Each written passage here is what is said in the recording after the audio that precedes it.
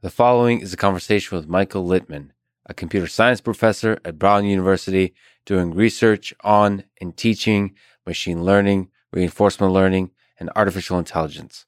He enjoys being silly and lighthearted in conversation, so this was definitely a fun one. Quick mention of each sponsor, followed by some thoughts related to the episode. Thank you to SimpliSafe, a home security company I use to monitor and protect my apartment. ExpressVPN, the VPN I've used for many years to protect my privacy on the internet. Masterclass, online courses that I enjoy from some of the most amazing humans in history. And BetterHelp, online therapy with a licensed professional. Please check out these sponsors in the description to get a discount and to support this podcast. As a side note, let me say that I may experiment with doing some solo episodes in the coming month or two. The three ideas I have floating in my head currently is to use one, a particular moment in history, two, a particular movie, or three, a book to drive a conversation about a set of related concepts. For example, I could use 2001: A Space Odyssey or Ex Machina to talk about AGI for 1, 2, 3 hours. Or I could do an episode on the, rise and fall of Hitler and Stalin, each in a separate episode, using relevant books and historical moments for reference. I find the format of a solo episode very uncomfortable and challenging, but that just tells me that it's something I definitely need to do and learn from the experience. Of course, I hope you come along for the ride. Also, since we have all this momentum built up on announcements, I'm giving a few lectures on machine learning at MIT this January. In general, if you have ideas for the episodes, for the lectures, or for just short videos on YouTube, let me know in the comments. That I still definitely read despite my better judgment and the wise, sage advice of the great Joe Rogan. If you enjoy this thing, subscribe on YouTube, review it with 5 stars on Apple Podcast, follow on Spotify, support on Patreon, or connect with me on Twitter at Lex Friedman.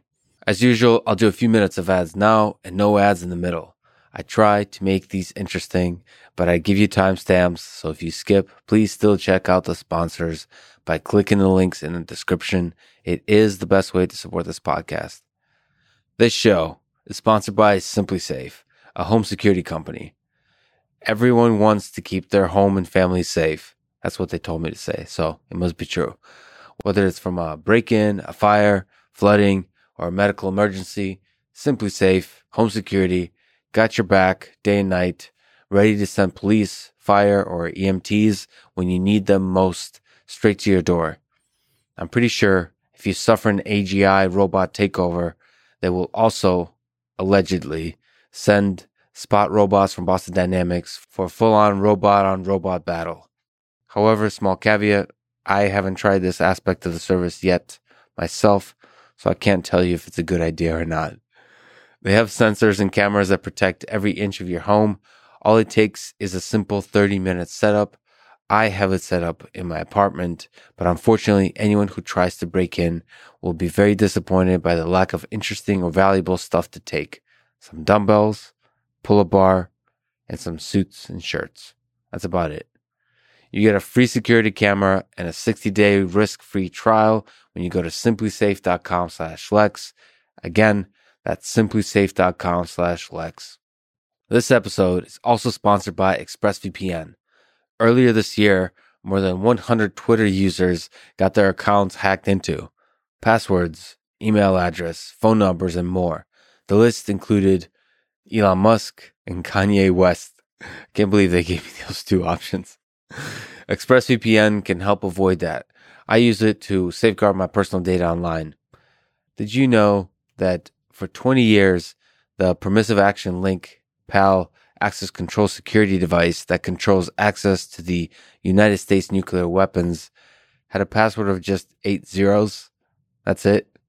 Apparently, this was a protest by the military to say that PAL systems are generally a bad idea because they are hackable and so on. Also, the most popular leaked password of 2020 are 123456, 123456 789, picture 1, password, and 1234567 If you have one of these passwords, please perhaps make it a New Year resolution to change them. Anyway, ExpressVPN encrypts your data and lets you surf the web safely and anonymously. Get it at expressvpn.com/LexPod to get extra 3 months free. That's expressvpn.com/LexPod. This show is also sponsored by Masterclass. $180 a year for an all-access pass to watch courses from literally the best people in the world on a bunch of different topics. Let me list some I've enjoyed watching in part or in whole. Chris Hadfield on space exploration, Neil deGrasse Tyson on scientific thinking and communication, Will Wright, creator of SimCity and Sims, on game design, Carlos Santana on guitar, Gary Kasparov on chess, Daniel Negreanu on poker, Neil Gaiman on storytelling, Martin Scorsese on filmmaking, Jane Goodall on conservation, and many more. By the way, you can watch it on basically any device. Sign up at masterclass.com/Lex to get 15% off the first year of an annual subscription. That's masterclass.com/Lex. This episode is also sponsored by BetterHelp, spelled HELP, help. They figure out what you need and match you with a licensed professional therapist in under 48 hours. I chat with the person on there and enjoy it. Of course, I also have been talking to David Goggins over the past few months, who's definitely not a licensed professional therapist, but he does help me meet his and my demons and become comfortable to exist in their presence. Everyone is different, but for me, I think suffering is essential for creation, but you can suffer beautifully in a way that doesn't destroy you. Therapy can help in whatever form that therapy takes. BetterHelp is an option worth trying. They're easy, private, affordable, available worldwide. You can communicate by text anytime and schedule weekly audio and video sessions. You didn't ask me, but my two favorite psychiatrists are Sigmund Freud and Carl Jung. Their work was important in my intellectual development. Anyway, check out betterhelp.com/Lex. That's betterhelp.com/Lex. And now, here's my conversation with Michael Littman.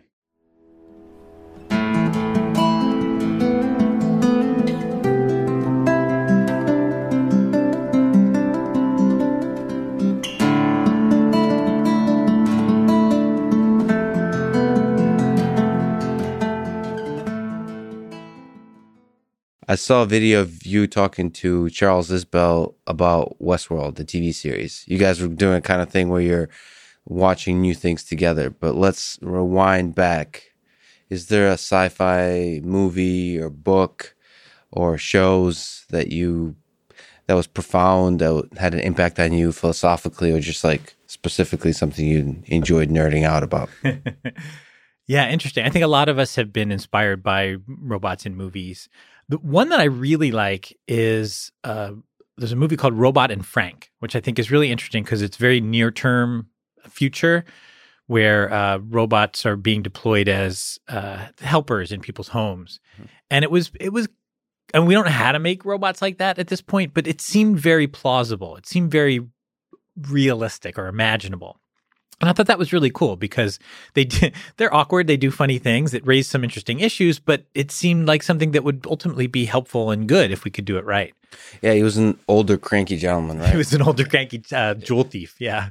It's kind of a funny little thing, which is, he's a jewel thief, and so he pulls the robot into his life, which is something you could imagine taking a home robotics thing and pulling into whatever quirky thing that's involved in your existence. That's meaningful to you. Yeah. Exactly so. Yeah, and I think from that perspective, I mean, not all of us are jewel thieves, and so when we bring our robots into Speak our for lives, yourself. Yeah, it explains a lot about this apartment, actually. But no, the idea that people should have the ability to, make this technology their own, that it becomes part of their lives, and I think it's hard for us as technologists to make that kind of technology. It's easier to mold people into what we need them to be. And just that opposite vision, I think, is really inspiring. And then there's a anthropomorphization where we project certain things on them, because I think the robot was kind of dumb. But I have a bunch of Roombas I play with, and you immediately project stuff onto them. Much greater level of intelligence. We'll probably do that with each other too. Much greater degree of compassion. That's right. One of the things we're learning from AI is where we are smart and where we are not smart. Yeah. You also enjoy, as people can see, and I enjoyed myself watching you sing and even dance a little bit of dancing. A little bit of dancing. That's not quite my thing. As a method of education or just in life, in general. So easy question. What's the definitive, objectively speaking, top 3 songs of all time? Maybe something that, to walk that back a little bit, maybe something that others might be surprised by, the three songs that you kind of enjoy. That is a great question that I cannot answer, but instead, let me tell you a story. So, pick a question you do want to answer. That's right. I've been watching the presidential debates and vice presidential debates, and it turns out, it's really, you can just answer any question you want. So let me it's a related you. question. No, I'm just kidding. Yeah, well said. I really like pop music. I've enjoyed pop music ever since I was very young. So 60s music, 70s music, 80s music, this is all awesome. And then I had kids and I think I stopped listening to music and I was starting to realize that my musical taste had sort of frozen out. And so I decided in 2011, I think, to start listening to the top 10 Billboard songs each week. So I'd be on the treadmill and I would listen to that week's top 10 songs so I could find out what was popular now. And what I discovered is that I have no musical taste whatsoever.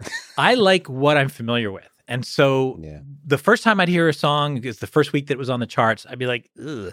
And then the second week, I was into it a little bit. And the third week, I was loving it. And by the fourth week, is like just part of me. And so I'm afraid that I can't tell you my favorite song of all time because it's whatever I heard most recently. Yeah, that's interesting. People have told me that there's an art to listening to music as well. And you can start to, if you listen to a song just carefully, like explicitly, just force yourself to really listen. You start to, I did this when I was part of a jazz band and fusion band in college, you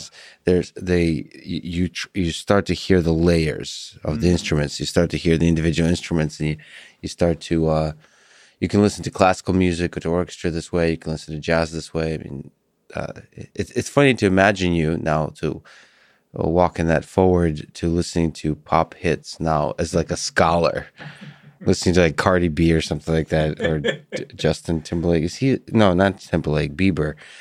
I get my Justin. They've both been in the top 10 since I've been listening. They're still up there. Oh my God, I'm so clueless.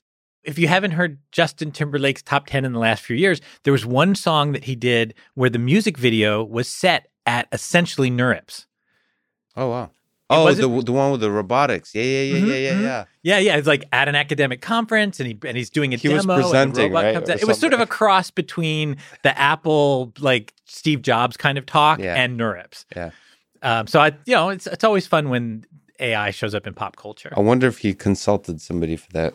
That's really interesting. So maybe on that topic, I've seen your celebrity multiple dimensions, but one of them is you've done cameos in different places. I've seen you in a TurboTax commercial as like, I guess the brilliant Einstein character. And the point is that TurboTax doesn't need somebody like you. It doesn't need a brilliant Very person. few things need someone like me. But yes, they were specifically emphasizing the idea that you don't need to be a computer expert to be able to use their software. How'd you end up in that world? I think it's an interesting story. So I was teaching my class. It was an intro computer science class for non-concentrators, non-majors. And sometimes when people would visit campus, they would check in to say, hey, we want to see what a class is like. Can we sit on your class? So a person came to my class who was the daughter of the brother of the husband of the best friend of my wife. Anyway, basically a family friend came to campus to check out Brown and asked to come to my class and came with her dad. Her dad is, who I've known from various kinds of family events and so forth, but he also does advertising. And he said that he was recruiting scientists for this ad, this TurboTax set of ads. And he said, we wrote the ad with the idea that we'd get like the most brilliant researchers. But they all said no. So can you help us find the like B level scientists? And I'm like, sure, that's who I hang out with. So that should be fine. Yeah. So I put together a list and I did what some people called a Dick Cheney. So I included myself on the list of possible candidates, with a little blurb about each one and why I thought that would make sense for them to do it. And they reached out to a handful of them, but then they YouTube stalked me a little bit and they thought, oh, I think he could do this. And they said, okay, we're going to offer you the commercial. I'm like, what? So it was such an interesting experience because they have another world. The people who do like nationwide kind of ad campaigns and television shows and movies and so forth, it's quite a remarkable system that they have going because a set. Yeah. So I went to it was just somebody's house that they rented in New Jersey, but in the commercial it's just me and this other woman. In reality, there were 50 people in that room and another, half a dozen kind of spread out around the house in various ways. There were people whose job it was to control the sun. They were in the backyard on ladders putting filters up to try to make sure that the sun didn't glare off the window in a way that would wreck the shot. So there was like 6 people out there doing that. There was 3 people out there giving snacks, the craft table. There was another 3 people giving healthy snacks because that was a separate craft table. There was one person whose job it was to keep me from getting lost. And I think the reason for all this is because so many people are in one place at one time, they have to be time efficient. They have to get it done. Yeah. The morning they were going to do my commercial. In the afternoon, they were going to do a commercial of a mathematics professor from Princeton. They had to get it done. No wasted time or energy. And so there's just a fleet of people all working as an organism. And it was fascinating. I was just the whole time, I'm just looking around like, this is so neat. Like one person whose job it was to take the camera off of the cameraman so that someone else whose job it was to remove the film canister. Because every couple's takes, they had to replace the film because, film gets used up. It was just, I don't know. I was geeking out the whole time. It was so fun. How many takes did it take? It looked the opposite, like there was more than 2 people there. It was very relaxed. Right, yeah. It was super. I mean, the person who I was in the scene with is a professional. She's a, she's an actress? Improv comedian from New York City. And then when I got there, they had given me a script, as such as it was. And then I got there and they said, we're going to do this as improv. I'm like, I don't know how to improv. Like, this is not, I don't know what you're telling me to do here. Yeah. Don't worry, she knows. I'm like, okay, we'll see how this goes. I guess I got pulled into the story because, like, where the heck did you come from? I guess in the scene. Like, how did you show up in this random person's house? I don't know. Yeah, well, I mean, the reality of it is I stood outside in the blazing sun. There was someone whose job it was to keep an umbrella over me because I started to schwitz. I started to sweat. Yeah. And so I would wreck the shot because my face was all shiny with sweat. So there was one person who would dab me off, had an umbrella. But yeah, like the reality of it, like why is this strange stalkery person hanging around outside somebody's house? And we're not sure. We have to look in. We'll have to wait for the book. But are you? So you make like you said, YouTube. You make videos yourself. You make awesome parody songs that kind of focus in on a particular aspect of computer science. Mm-hmm. How much? Those seem really natural. How much production value goes into that? Do you also have a team of 50 people? The videos, almost all the videos, except for the ones that people would have actually seen, are just me. I write the lyrics. I sing the song. I generally find a backing track online because I'm like you, can't really play an instrument. And then in some cases, I'll do visuals using just like PowerPoint. Lots and lots of PowerPoint to make it sort of like an animation. The most produced one is the one that people might have seen, which is the overfitting video that I did with Charles Isbell. And that was produced by the Georgia Tech and Udacity people because we were doing a class together. It was I usually do parody songs kind of to cap off a class at the end of a class. So that one you're wearing, so it was just the Thriller. Yeah. You're wearing the Michael Jackson, the red leather jacket. The interesting thing with podcasting that you're also into is that I really enjoy is that there's not a team of people. It's kind of more because there's something that happens when there's more people involved than just one person that just the way you start acting, I don't know, there's a censorship. You're not given, especially for like slow thinkers like me, you're not, and I think most of us are, if we're trying to actually think, we're a little bit slow and careful. It kind of, large teams get in the way of that. And I don't know what to do with it. Like, that's to me, like, if it's very popular to criticize quote unquote mainstream media. But there is legitimacy to criticizing them. The same, I love listening to NPR, for example, but it's clear that there's a team behind it. There's there's constant commercial breaks. There's this kind of like rush of like, okay, I have to interrupt you now because we have to go to commercial. Just this whole, it destroys the possibility of nuanced conversation. Yeah, exactly. Evian, which Charles Isbell, who I talked to yesterday, told me that Evian is naive backwards, which the fact that his mind thinks this way is just is quite brilliant. Anyway, there's a freedom to this podcast. He's Dr. Awkward, which, by the way, is a palindrome. That's a palindrome that I happen to know from other parts of my life, and I just you just threw it on him. Well, gonna stick, use it against Charles. Dr. Awkward. So what was the most challenging parody song to make? Was it the Thriller one? No, that was really fun. I wrote the lyrics really quickly, and then I gave it over to the production team. They recruited a cappella group to sing.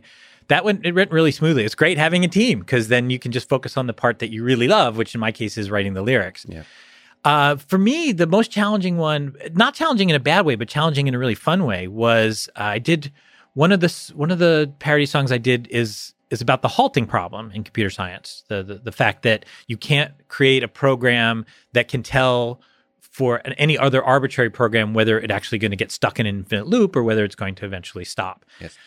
And so I did it to an 80s song because I hadn't started my new thing of learning current songs.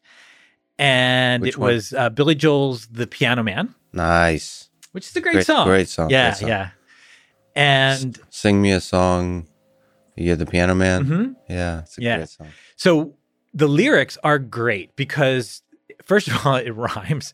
Not all songs rhyme. I've done Rolling Stones songs, which turn out to have no rhyme scheme whatsoever. They're just sort of yelling and having a good time, which makes it not fun from a parody perspective because, like, you can say anything. But this, the lines rhymed, and there was a lot of internal rhymes as well. And so, figuring out how to sing with internal rhymes a proof of the halting problem was really challenging, and I really enjoyed that process. What about last question on this topic? What about the dancing in the Thriller video? How many takes that take? So I wasn't planning to dance. They had me in the studio and they gave me the jacket, and it's like, well, you can't if you have the jacket and the glove. Like, there's not much you can do. Yeah. So I think I just danced around, and then they said, "Why don't you dance a little bit?" There was a scene with me and Charles dancing together. They did not use it in the video, but we recorded I would it. have remembered. No, it was pretty funny.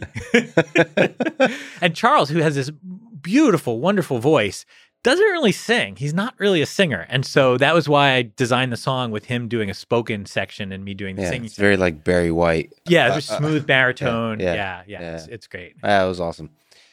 So one of the other things Charles said is that, everyone knows you as like a super nice guy, super passionate about teaching and so on. What he said, don't know if it's true, that despite the fact that you are super in cold blood. Like, okay, Just- all right, it's- I will admit this finally it's for the the first time. That was me. It's the Johnny Cash song. I kill the man in Reno just to watch him die. That you actually do have some strong opinions on some topics. So if this in fact is true, what strong opinions would you say you have? Is there ideas you think maybe in artificial intelligence, machine learning, maybe in life that you believe is true that others might, some number of people might disagree with you on? So I try very hard to see things from multiple perspectives. There's this great Calvin and Hobbes cartoon where do you know? Yeah. Okay, so Calvin's dad is always kind of a bit of a foil, and he talked Calvin into, Calvin had done something wrong. The dad talks him into like seeing it from another perspective, and Calvin, like, this breaks Calvin because he's like, oh my gosh, now I can see the opposite sides of things. And so it becomes like a cubist cartoon where there is no front and back, everything's just exposed, and it really freaks him out. And finally he settles back down. It's like, oh good, no, I can make that go away. But like, I'm that. I live in that world where I'm trying to see everything from every perspective all the time. So there are some things that I've formed opinions about that I would be harder, I think, to disavow me of. One is the superintelligence argument, and the existential threat of AI is one where I feel pretty confident in my feeling about that one. Like, I'm willing to hear other arguments, but like, I am not particularly moved by the idea that if we're not careful, we will accidentally create a superintelligence that will destroy human life. Let's talk about that. Let's get you in trouble and record you on video. It's like Bill Gates, I think he said like some quote about the internet, that's just going to be a small thing. It's not going to really go anywhere. And then I think Steve Ballmer said, I don't know why I'm sticking on Microsoft, that's something that like smartphones are useless. There's no reason why Microsoft should get into smartphones, that kind of. So let's talk about AGI. As AGI is destroying the world, we'll look back at this video and see. No, I think it's really interesting to actually talk about, because nobody really knows the future, so you have to use your best intuition. It's very difficult to predict it. But you have spoken about AGI and the existential risks around it, and sort of based on your intuition that we're quite far away from that being a serious concern relative to the other concerns we have. Can you maybe unpack that a little bit? Yeah, sure. So as I understand it, for example, I read Bostrom's book and a bunch of other reading material about this sort of general way of thinking about the world. And I think the story goes something like this, that we will at some point create computers that are smart enough that they can help design the next version of themselves, which itself will be smarter than the previous version of themselves, and eventually bootstrapped up to being smarter than us, at which point we are essentially at the mercy of this sort of more powerful intellect, which in principle, we don't have any control over what its goals are. And so if its goals are at all out of sync with our goals, like for example, the continued existence of humanity, we won't be able to stop it. It'll be way more powerful than us, and we will be toast. So there's some, I don't know, very smart people who have signed on to that story, and it's a compelling story. I once now I can really get myself in trouble. I once wrote an op-ed about this, specifically responding to some quotes from Elon Musk, who has been, on this very podcast more than once. And AI summoning the demon. I forget. There's a thing he said. But then he came to Providence, Rhode Island, which is where I live, and said to the governors of all the states, you're worried about entirely the wrong thing. You need to be worried about AI. You need to be very, very worried about AI. So, and journalists kind of reacted to that, and they wanted to get people's take. And I was like, okay, my belief is that one of the things that makes Elon Musk so successful and so remarkable as an individual is that he believes in the power of ideas. He believes that if you have a really good idea for getting into space, you can get into space. If you have a really good idea for a company or for how to change the way that people drive, you just have to do it, and it can happen. It's really natural to apply that same idea to AI. You see these systems that are doing some pretty remarkable computational tricks, demonstrations, and then to take that idea and just push it all the way to the limit and think, okay, where does this go? Where is this going to take us next? And if you're a deep believer in the power of ideas, then it's really natural to believe that those ideas could be taken to the extreme and kill us. So I think, his strength is also his undoing, because that doesn't mean it's true. Like, it doesn't mean that has to happen, but it's natural for him to think that. So another way to phrase the way he thinks, and I find it very difficult to argue with that line of thinking. So Sam Harris is another person from a neuroscience perspective that thinks like that, is saying, well, is there something fundamental in the physics of the universe that prevents this from eventually happening. And this, Nick Bostrom thinks in the same way, that kind of zooming out, okay, we humans now are existing in this like time scale of minutes and days. And so our intuition is in this time scale of minutes, hours, and days. But if you look at the span of human history, is there any reason you can't see this in 100 years? And like, is there something fundamental about the laws of physics that prevent this? And if it doesn't, then it eventually will happen, or we will destroy ourselves in some other way. And it's very difficult, I find, to actually argue against that. Yeah. Me too. And not sound like you're just like rolling your eyes. I'm like, I have like in science fiction, we don't have to think about it. But even worse than that, which is like, I don't know kids, but like I got to pick up my kids now. Like, okay, I see. There's more pressing short term. Yeah, there's more pressing short term things that like stop it with this existential crisis. We have much shorter things. Like now, especially this year, there's COVID. So like any kind of discussion like that is like there's there's pressing things today. It's. And then, so the Sam Harris argument, well, like any day, the exponential singularity can occur.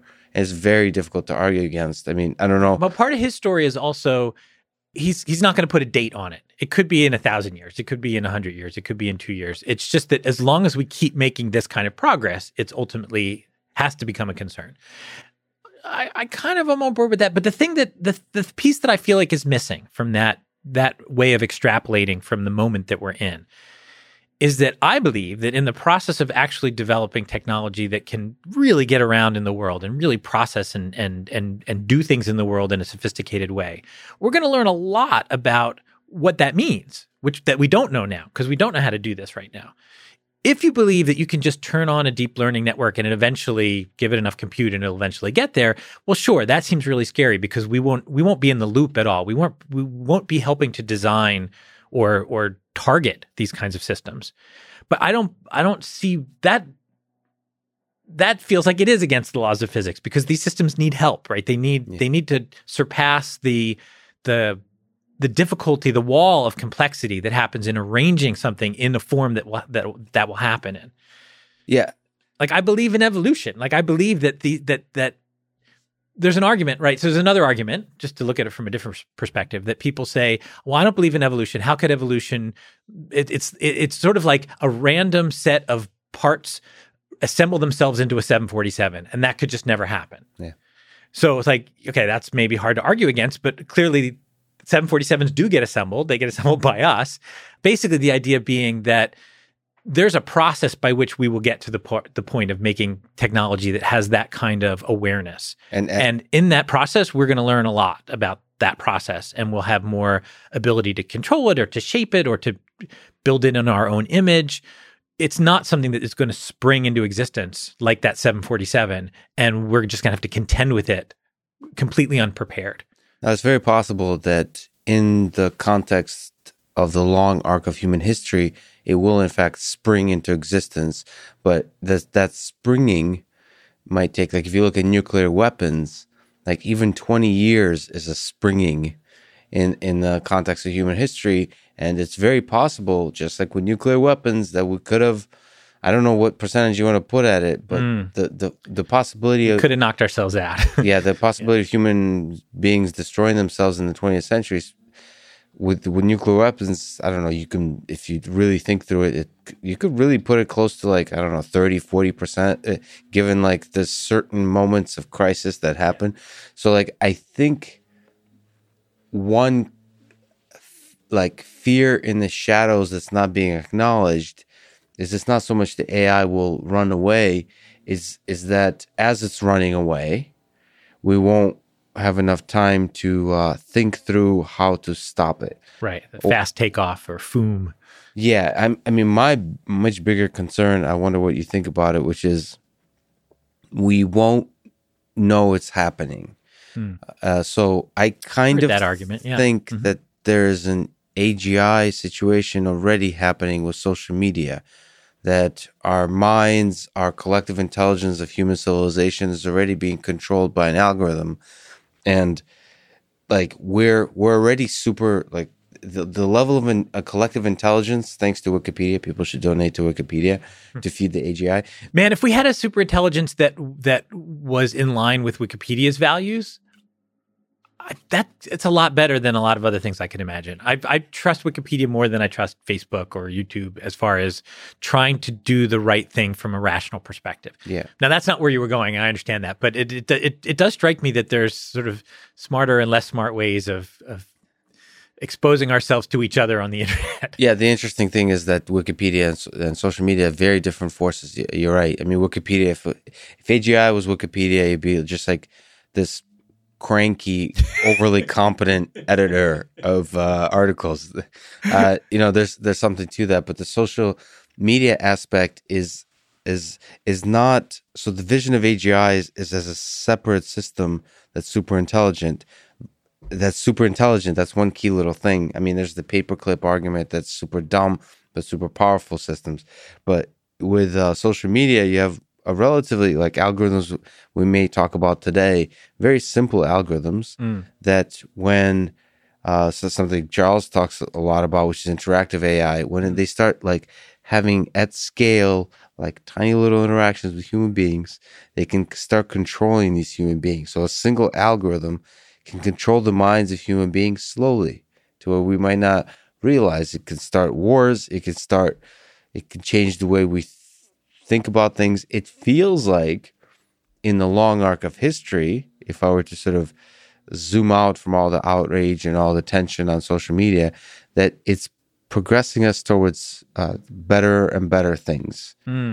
It feels like chaos and toxic and all that kind of stuff, but it's chaos and toxic, yeah. But it feels like actually the chaos and toxic is similar to the kind of debates we had from the founding of this country. You know, there was a civil war that happened over that period, and ultimately it was all about this tension of like something doesn't feel right about our implementation of the core values we hold as human beings, and they're constantly struggling with this, and that results in people calling each other like just being shitty to each other on Twitter. But I ultimately the algorithm is managing all that, and it feels like there's a possible future in which that algorithm controls us into the direction of self-destruction, and whatever that looks like. Yeah. So all right, I do believe in the power of social media to screw us up royally. I do believe in the power of social media to benefit us too. I do think that we're in it's sort of almost got dropped on top of us, and now we're trying to, as a culture, figure out how to cope with it. There's a sense in which, I don't know, there's some arguments that say that, for example, I guess college-age students now, late college-age students now, people who were in middle school when social media started to really take off, may be really damaged. Like this may have really hurt their development in a way that we don't have all the implications of quite yet.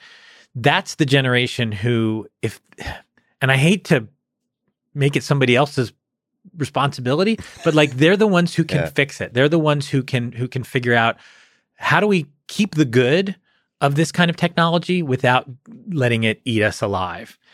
And if they're successful, we move on to the next phase, the next level of the game.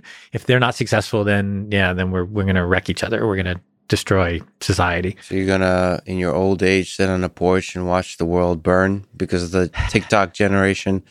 That I believe, well, so my kid's age, right? And certainly my daughter's age, and she's very tapped in to social stuff, but she's trying to find that balance, right? Of participating in it and in getting the positives of it, but without letting it eat her alive. And I think sometimes she ventures, I hope she doesn't watch this. Sometimes I think she ventures a little too far and is consumed by it. And other times she gets a little distance. And if there's enough people like her out there, they're going to navigate this choppy waters. That's an interesting skill actually to develop. I talked to my dad about it. I've now somehow this podcast in particular, but other reasons, has received a little bit of attention. And with that, apparently in this world, even though I don't shut up about love and I'm just all about kindness. I have now a little mini army of trolls. Oh, It's kind of hilarious, actually, but it also doesn't feel good. But it's a skill to learn to not look at that.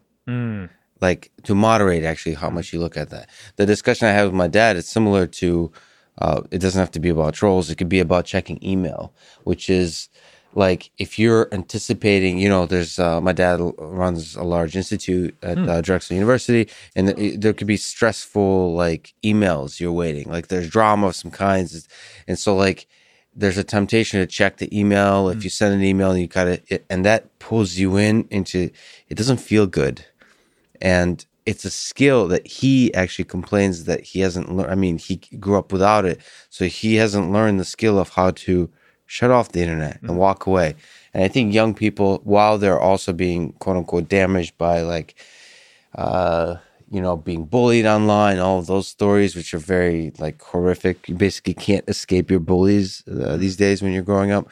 But at the same time, they're also learning that skill of how to be able to shut off disconnect with it, be able to laugh at it, not take it too seriously. It's a fascinating, like we're all trying to figure this out. Just like you said, it's been dropped on us and we're trying to figure it out. Yeah, I think that's really interesting. And I guess I've become a believer in the human design, which I feel like I don't completely understand. Like, how do you make something as robust as us? Like, we're so flawed in so many ways. And yet, we dominate the planet, and we do seem to manage to get ourselves out of scrapes eventually. Not necessarily the most elegant possible way, but somehow we get to the next step. Yeah. And I don't know how I'd make a machine do that. I generally speaking, like if I train one of my reinforcement learning agents to play a video game and it works really hard on that first stage over and over and over again, and it makes it through it succeeds on that first level. And then the new level comes and it's just like, okay, I'm back to the drawing board. And somehow humanity, we keep leveling up and then somehow managing to put together the skills necessary to achieve success, some semblance of success in that next level too. And, I hope we can keep doing that. You mentioned reinforcement learning. So you've have a couple of years in the field. No, quite a few, quite a long career in artificial intelligence broadly, but reinforcement learning specifically. Can you maybe give a hint about your sense of the history of the field that in some ways has changed with the advent of deep learning, but has a long roots? Like, how is it weaved in and out of your own life? How have you seen the community change, or maybe the ideas that it's playing with change? I've had the privilege, the pleasure of having almost a front row seat to a lot of this stuff, and it's been really, really fun and interesting. So when I was in college in the early 80s, the neural net thing was starting to happen, and I was taking a lot of psychology classes and a lot of computer science classes as a college student. And I thought, something that can play tic-tac-toe and just like learn to get better at it, that ought to be a really easy thing. So I spent almost all of my, what would have been vacations during college, like hacking on my home computer, trying to teach it how to play tic-tac-toe. And programming language. Do you remember? Basic. Oh yeah. Basic. That's my first language. That's my native language. Is that when you first fell in love with computer science? Just like programming Basic on that? What was the computer? Do you remember? I had a TRS-80 Model 1 before they were called Model 1s because there was nothing else. I got my computer in 1979. Instead, so I would have been bar mitzvahed, but instead of having a big party that my parents threw on my behalf, they just got me a computer because that's what I really, really, really wanted. I saw them in the mall in Radio Shack, and I thought, what? How are they doing that? I would try to stump them. I would give them math problems like 1 plus and then in parentheses 2 plus 1. Yeah. And I would always get it right. I'm like, how do you know so much? Magic. Like, I've had to go to algebra class for the last few years to learn this stuff, and you just seem to know. So I was smitten and got a computer. And I think ages 13 to 15, I have no memory of those years. I think I just was in my room with the computer. Listening to Billy Joel. Communing, possibly listening to the radio, listening to Billy Joel. That was the one album I had on vinyl at that time. then I got it on cassette tape, and that was really helpful because then I could play it. I didn't have to go down to my parents' Wi-Fi or hi-fi, sorry. And at age 15, I remember kind of walking out and like, okay, I'm ready to talk to people again. Like I've learned what I need to learn here. And so that was my home computer. And so I went to college and I was like, oh, I'm totally going to study computer science. And I opted, the college I chose specifically had a computer science major. The one that the college I really wanted to go to didn't. So bye-bye to them. Which college did you go to? So I went to Yale. Princeton would have been way more convenient, and it was just a beautiful campus, and it was close enough to home, and I was really excited about Princeton, and I visited. I said, so, computer science major? They're like, well, we have computer engineering. I'm like, oh, I don't like that word engineering. I like computer science. I want to do, like, you're saying hardware and software? They're like, yeah. I'm like, I just want to do software. I couldn't care less about hardware. And you grew up in Philadelphia? I grew up outside Philly, yeah. Okay. Wow. So the local schools were like Penn and Drexel and Temple. Like everyone in my family went to Temple at least at one point in their lives, except for me. So yeah, Philly family. Yale had a computer science department, and that's when it's kind of interesting. You said 80s and neural networks. That's when neural networks was a hot new thing or a hot thing, period. So what is that in college when you first learned about neural networks? Yeah. Machine learning? Like how? And it was in a psychology class, not in a CS wow. class.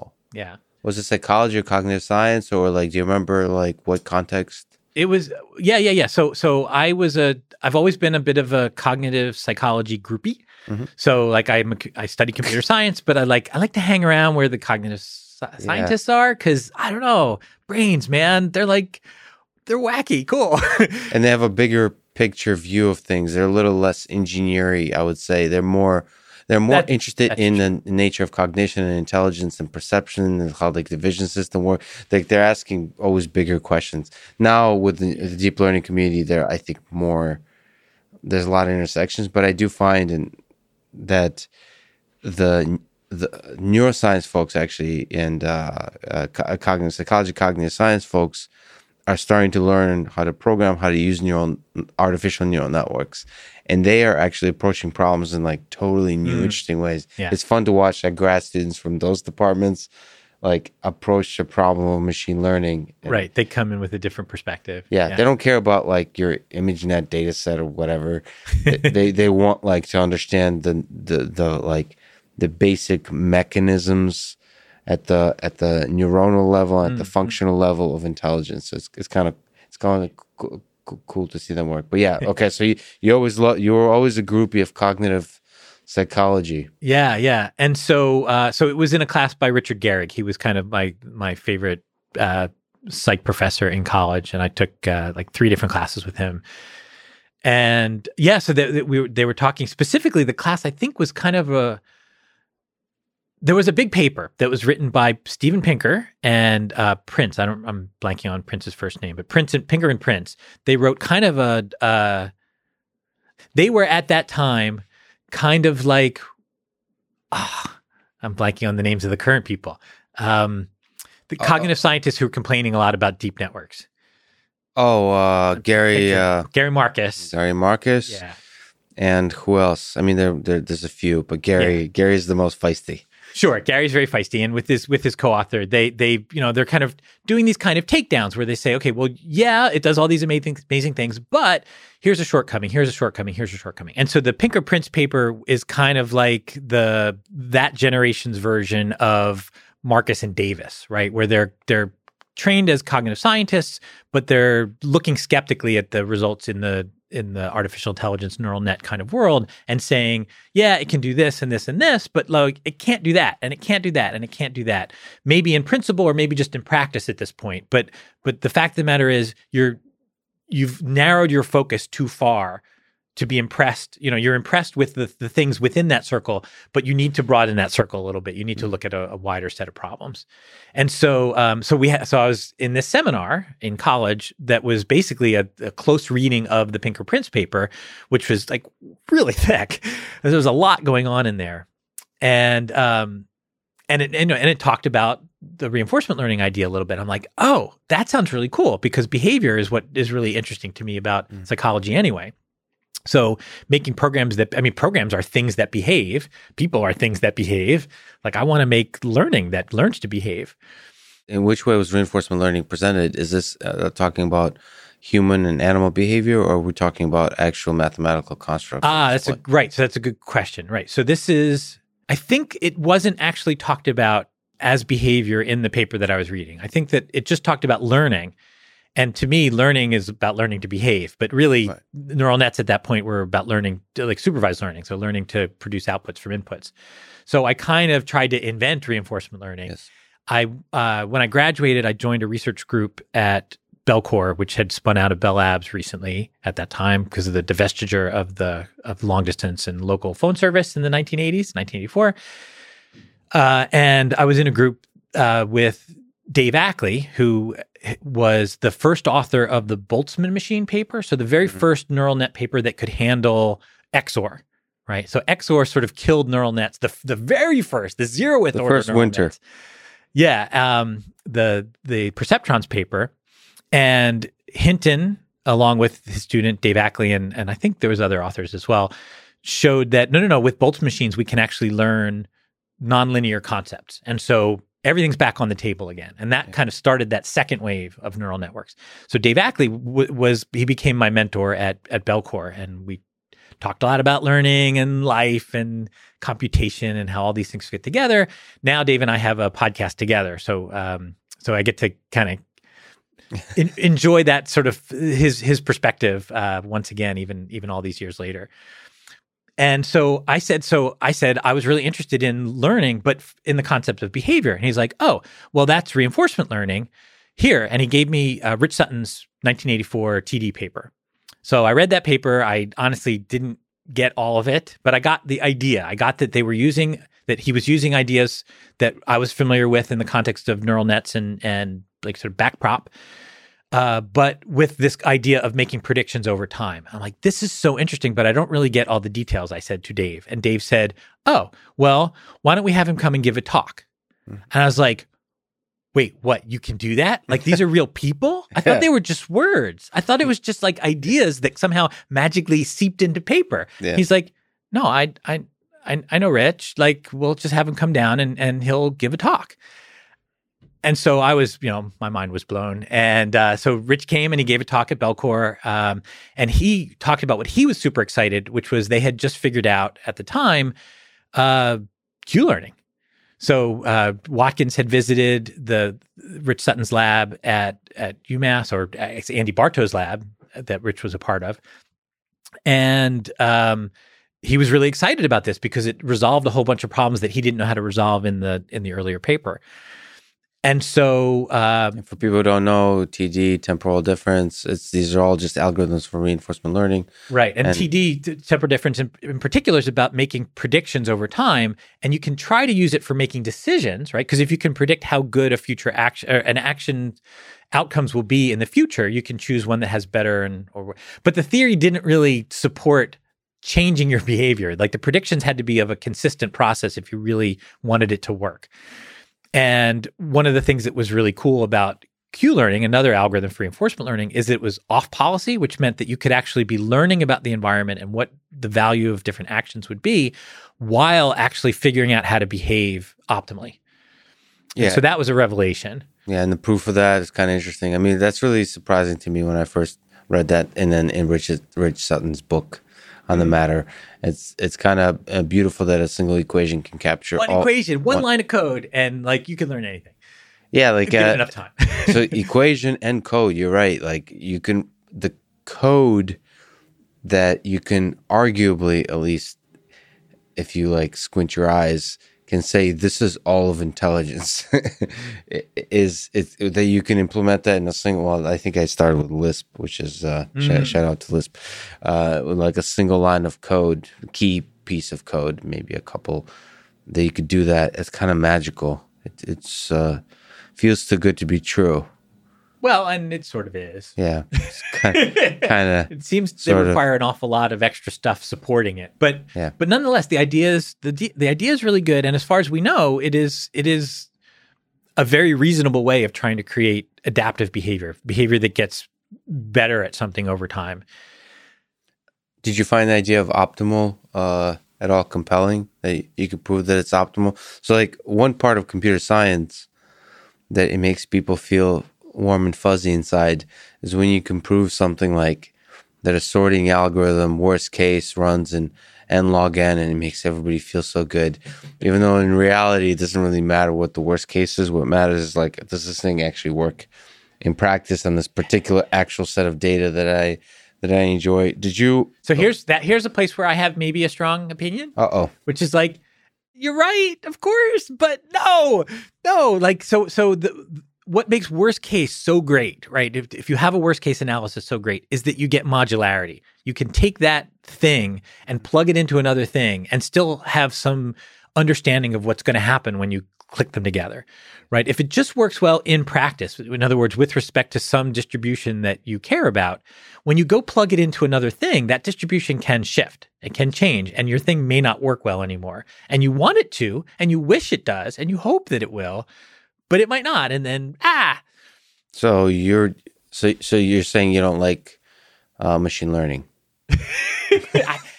But we have some positive theoretical results for these things. You can come back at me with, yeah, but they're really weak, and yeah, they're really weak. And you can even say that, sorting algorithms, like if you do the optimal sorting algorithm, it's not really the one that you want. And that might be true as well. But it is, the modularity is a really powerful statement. I really like that. As an engineer, you can then assemble different things. You can count on them to be, it's interesting. It's a balance, like with everything else in life. You don't want to get too obsessed. This is what computer scientists do, which they tend to like get obsessed and they over optimize things, or they start by optimizing them, they over optimize. Yeah. So it's easy to like get really granular about this thing, but like the step from an n squared to an n log n sorting algorithm is a big leap for most real world systems. No matter what the actual behavior of the system is, that's a big leap. And the same can probably be said for other kind of first leaps that you would take on a particular problem. Like it's the picking the low hanging fruit or whatever the equivalent of doing not the dumbest thing, but the next to the dumbest thing is picking the most delicious reachable fruit. Yeah, most delicious reachable fruit. I don't know why that's not a saying. And yeah, okay. So then this is the '80s, and this kind of idea starts to percolate of learning. At that point, I got to meet Rich Sutton, so everything was sort of downhill from there. That was really the pinnacle of everything.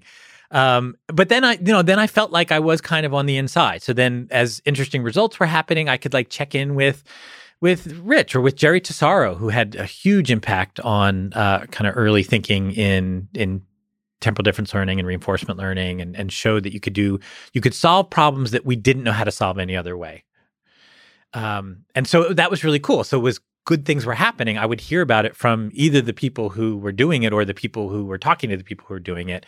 And so I was able to track things pretty well through the 90s.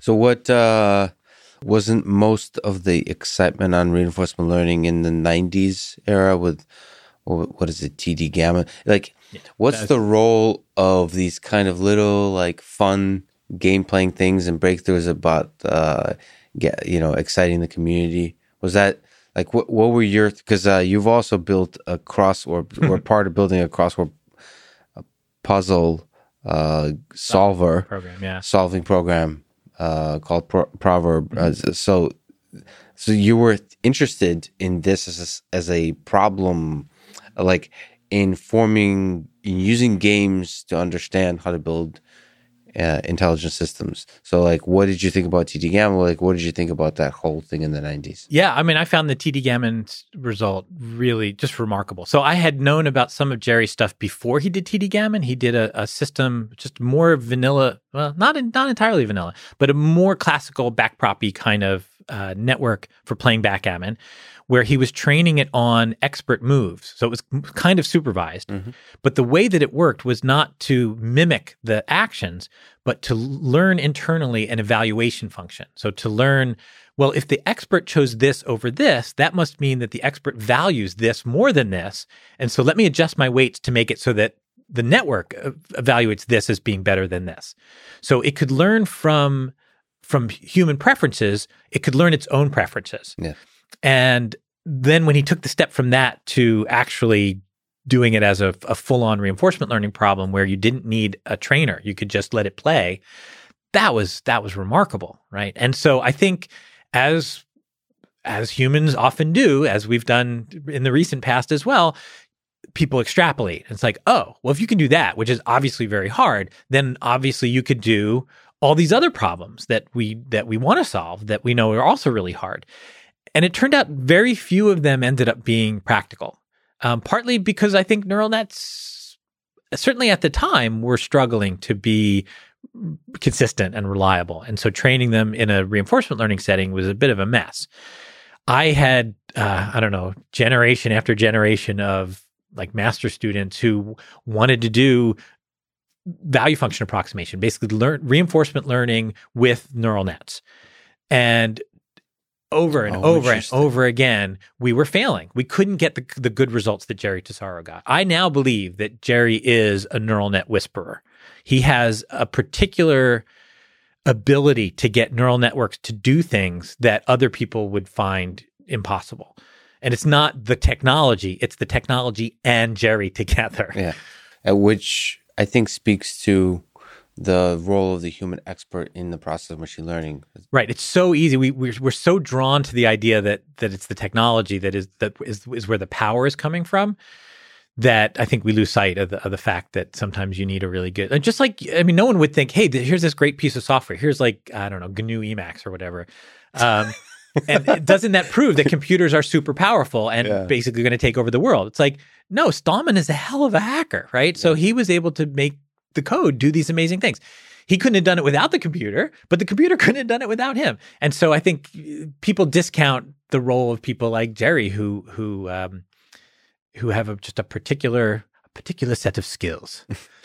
On that topic, by the way, as a small side note, I tweeted Emacs is greater than Vim yesterday and deleted the tweet 10 minutes later when I realized you were on fire. It started a war. Yeah. I was like, oh, I was just kidding. I was just being, and I'm going to walk back on that. So people still feel passionately about that particular piece of I don't get that because Emacs is clearly so much better. I don't understand. But why do I say that? Because I spent a block of time in the 80s, making my fingers know the Emacs keys. And now that's part of the thought process for me. Like I need to express, and if you take my Emacs key bindings away, I become, I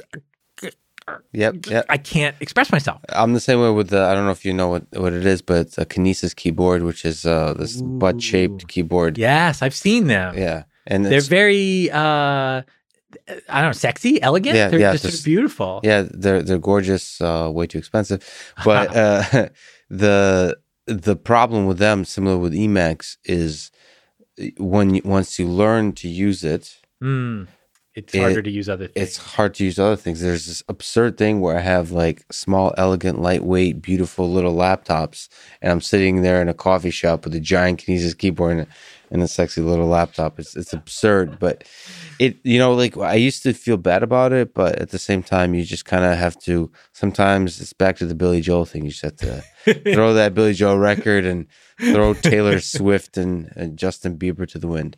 So see, but I like them now because again, I have no musical taste. Like now that I've heard Justin Bieber enough, I really like his songs. And Taylor Swift, not only do I like her songs, but my daughter's convinced that she's a genius, and so now I basically I'm signed on to that. So, interesting. So yeah, that speaks to back to the robustness of the human brain. That speaks to the neuroplasticity that you can just like a mouse teach yourself to, or Pavlov's dog teach yourself to enjoy Taylor Swift. I'll try it out. I don't know. I try. You know what? It has to do with just like acclimation, right? Just like you said, a couple of weeks. Yeah, that's an interesting experiment. I'll actually try that. Like I'll listen. That wasn't the intent of the experiment. Just like social media, it wasn't intended as an experiment to see what we can take as a society, but it turned out that way. I don't think I'll be the same person on the other side of the week listening to Taylor Swift, but let's try. It's more compartmentalized. Don't be so worried. Like like I get that you can be worried, but don't be so worried because we compartmentalize really well. And so it won't bleed into other parts of your life. You won't start, I don't know, wearing red lipstick or whatever. Like it's fine. It's fine. Change fashion and everything. It's fine. But you know what? The thing you have to watch out for is you'll walk into a coffee shop once we can do that again. And recognize the song. And you'll be, no, you won't know that you're singing along until everybody in the coffee shop is looking at you. And then you're like, that wasn't me.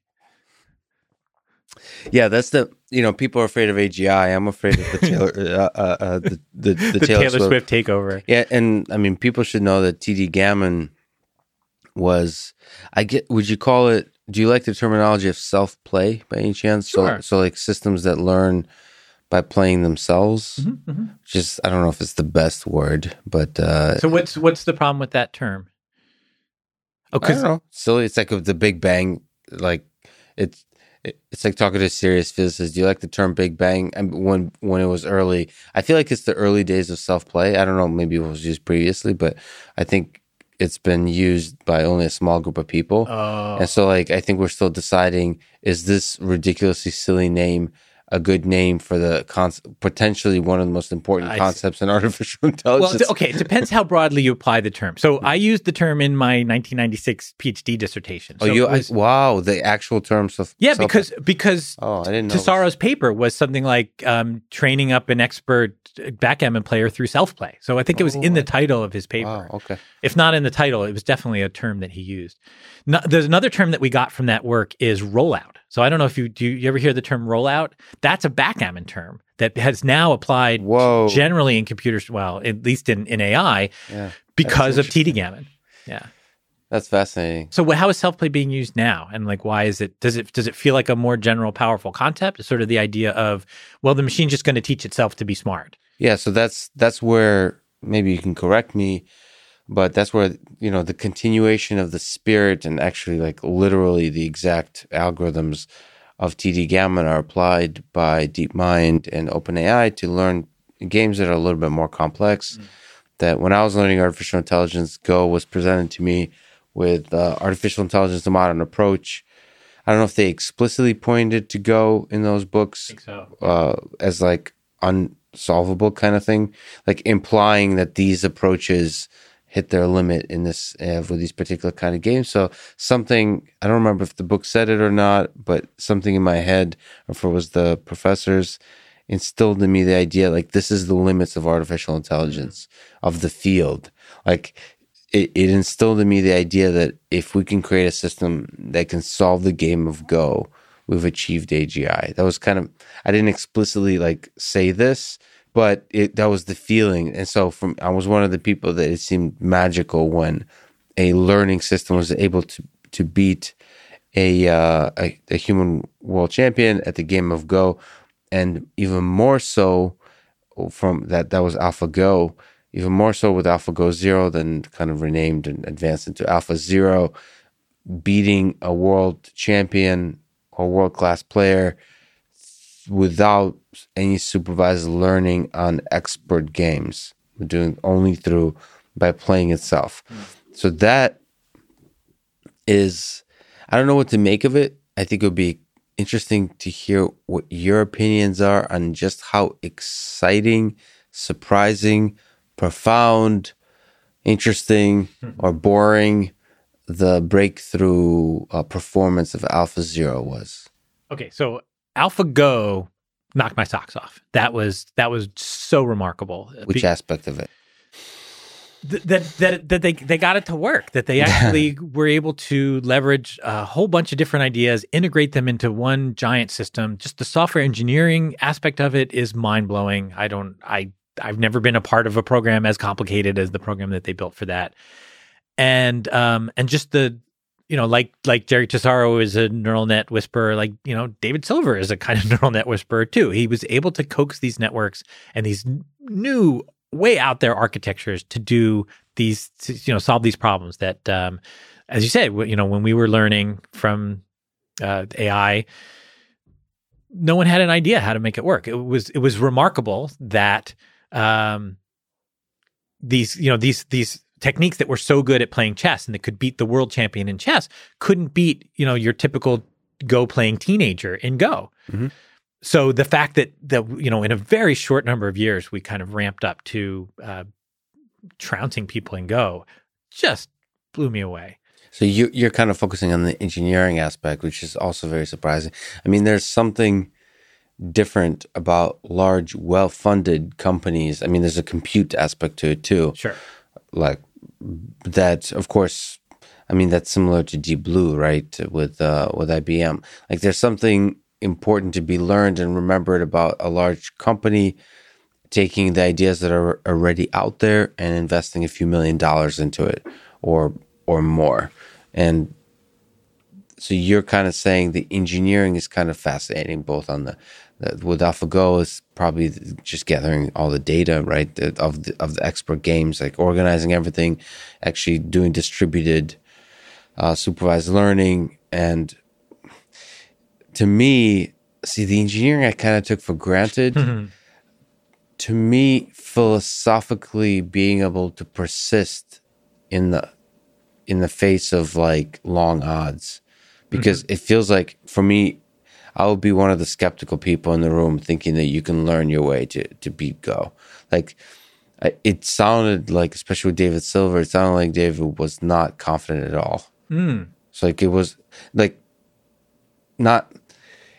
It's funny how confidence works. Yeah, it's like you're not like cocky about it, like, but right, because if you're cocky about it, you kind of stop and stall and don't get anywhere. Yeah, but there's like a hope that's unbreakable. Maybe that's better than confidence. It's a kind of wishful hope and a little dream, and you almost don't want to do anything else. So you kind of keep doing it. That seems to be the story. But with enough skepticism that you're looking for where the problems are and fighting through them. Yeah. Because there's got to be a way out of this thing. Yeah. And for him, it was probably, there's a bunch of little factors that come into play. It's funny how these stories just all come together. Like, everything he did in his life came into play, which is like a love for video games and also a connection to, so the 90s had to happen with TD Gammon and so on. Yeah. And in some ways it's surprising, maybe you can provide some intuition to it, that not much more than TD Gammon was done for quite a long time on the reinforcement learning front. Yeah. Is that weird to you? I mean, like I said, the students who I worked with, we tried to basically apply that architecture to other problems, and we consistently failed. There were a couple really nice demonstrations that ended up being in the literature. There was a paper about controlling elevators, right? Where it's like, okay, can we modify the heuristic that elevators use for deciding, like a bank of elevators for deciding which floors we should be stopping on to maximize throughput, essentially. And you can set that up as a reinforcement learning problem, and you can, have a neural net represent the value function so that it's taking where are all the elevators, where are the button pushes, this high dimensional, well, at the time, high dimensional input, a couple dozen dimensions, and turn that into a prediction as to, is it going to be better if I stop at this floor or not? And ultimately, it appeared as though for the standard simulation distribution for people trying to leave the building at the end of the day, that the neural net learned a better strategy than the standard one that's implemented in elevator controllers. Yes. So that was nice. There was some work that Satinder Singh et al. Did on handoffs with cell phones, deciding when should you hand off from this cell tower to this cell tower. Oh, okay. Communication networks, yeah. Yeah, and so a couple things seemed like they were really promising. None of them made it into production that I'm aware of. And neural nets as a whole started to kind of implode around then. And so there just wasn't a lot of air in the room for people to try to figure out, okay, how do we get this to work in the RL setting? And then they found their way back in 10 plus years. So you said AlphaGo was impressive, like it's a big spectacle. Is there... Right. So then AlphaZero. So I think I may have a slightly different opinion on this than some people. So I talked to Satinder Singh in particular about this. So Satinder was, like Rich Sutton, a student of Antti Barto. So they came out of the same lab, very influential machine learning, reinforcement learning researcher, now at DeepMind, as is Rich, though different sites, the two of them. He's in Alberta. Rich is in Alberta, and Satinder would be in England, but I think he's in England from Michigan at the moment. But he was much more impressed with AlphaGo Zero, which is didn't get a kind of a bootstrap in the beginning with human trained games. It just was purely self-play. Though the first one, AlphaGo, was also a tremendous amount of self-play. Right? They started off, they kickstarted the action network that was making decisions, but then they trained it for a really long time using more traditional temporal difference methods. So as a result, it didn't seem that different to me. Like, it seems like, yeah, why wouldn't that work? Like once it works, it works. So but he found that removal of that extra information to be breathtaking. Like that's a game changer. To me, the first thing was more of a game changer. But the open question, I mean, I guess that's the assumption, is the expert games might contain within them a humongous amount of information. But we know that it went beyond that. Right. We know that it somehow got away from that information because it was learning strategies. I don't think AlphaGo is just better at implementing human strategies. I think it actually developed its own strategies that were more effective. And so from that perspective, okay, well, so it made at least one quantum leap in terms of strategic knowledge.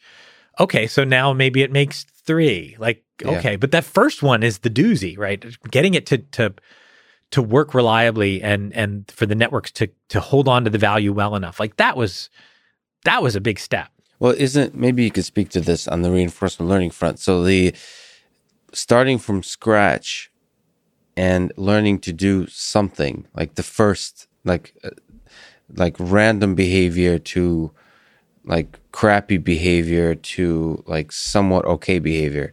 It's not obvious to me that that's not like impossible to take those steps.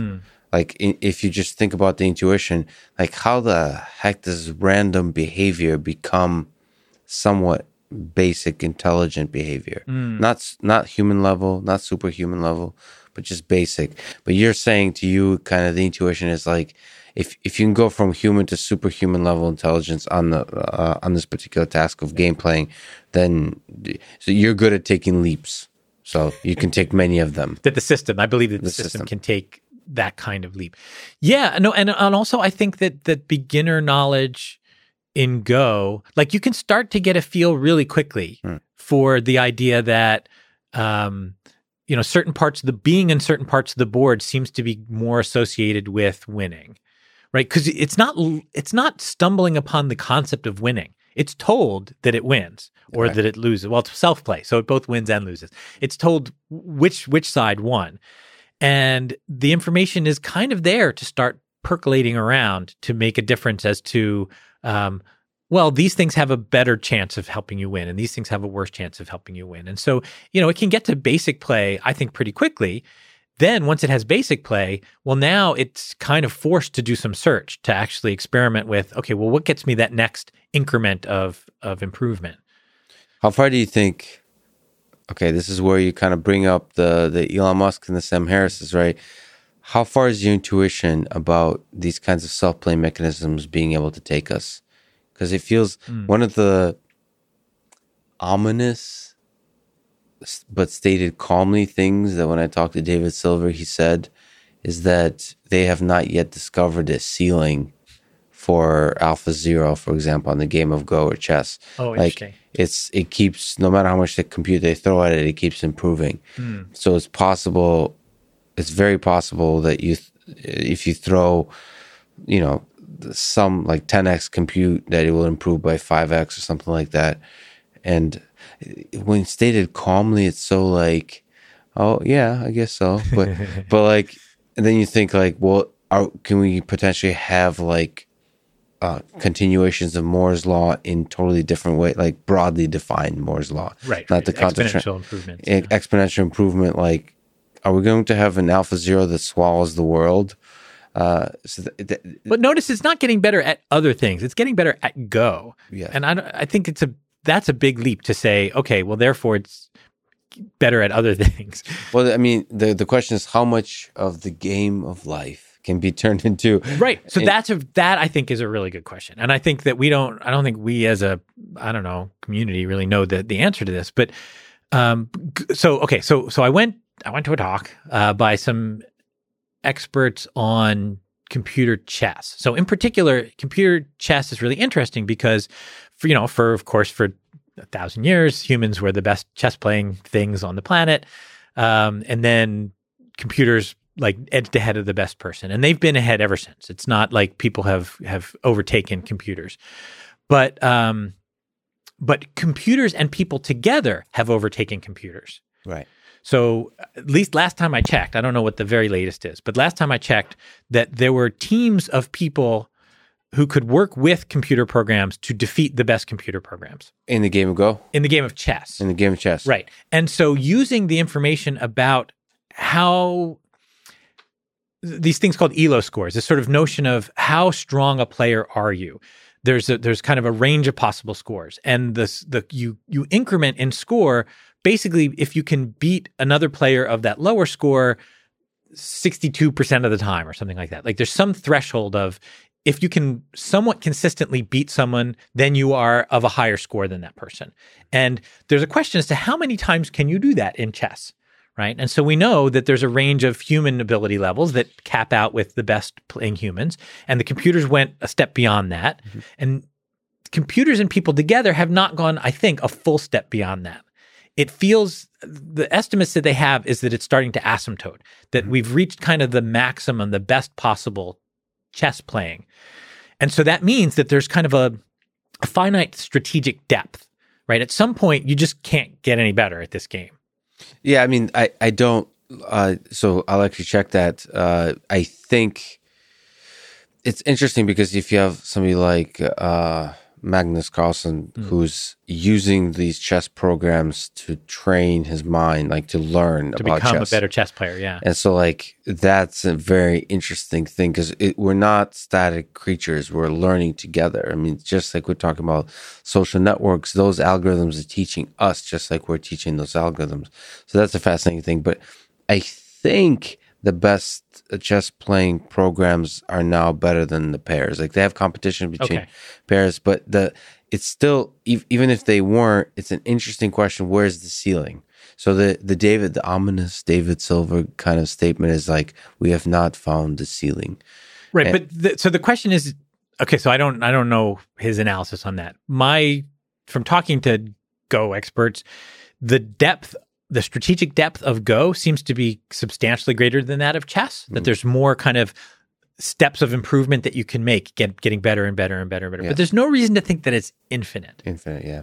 And so it could be that it's that what David is seeing is a kind of asymptoting, that you can keep getting better, but with diminishing returns. And at some point, you hit optimal play. Like in theory, all these finite games, they're finite. They have an optimal strategy. There's a strategy that is the minimax optimal strategy. And so at that point, you can't get any better. You can't beat that strategy. Now, that strategy may be, from an information processing perspective, intractable, right? You need, all the situations are sufficiently different that you can't compress it at all. It's this giant mess of hard-coded rules, and we can never achieve that. But that still puts a cap on how many levels of improvement that we can actually make. But the thing about self-play is if you put it, although I don't like doing that, in the broader category of self-supervised learning, is that it doesn't require too much or any human input. Human labeling, yeah. Yeah, human labeling or just human effort. Like human involvement past a certain point. And the same thing you could argue is true for the recent breakthroughs in natural language processing with language models. Oh, this is how you get to GPT-3. Yeah, see how I did the... that was a good transition. Yeah, you're a pro. I practiced that for days leading up to this. No. But like that's one of the questions is, can we find ways to formulate problems in this world that are important to us humans, like more important than the game of chess, that to which self-supervised kinds of approaches could be applied, whether it's self-play, for example, for like maybe you could think of like autonomous vehicles in simulation, that kind of stuff, or just robotics applications in simulation, or in the self-supervised learning where unannotated data or data that's generated by humans naturally without extra cost, like the Wikipedia or like all of the internet can be used to learn something about, to create intelligent systems that do something really powerful, that pass the Turing test or that do some kind of superhuman level performance. So what's your intuition, like trying to stitch all of it together about our discussion of AGI, the limits of self-play, and your thoughts about maybe the limits of neural networks in the context of language models? Is there some intuition in there that might be useful to think about? Yeah. So first of all, the whole transformer network family of things is really cool. It's really, really cool.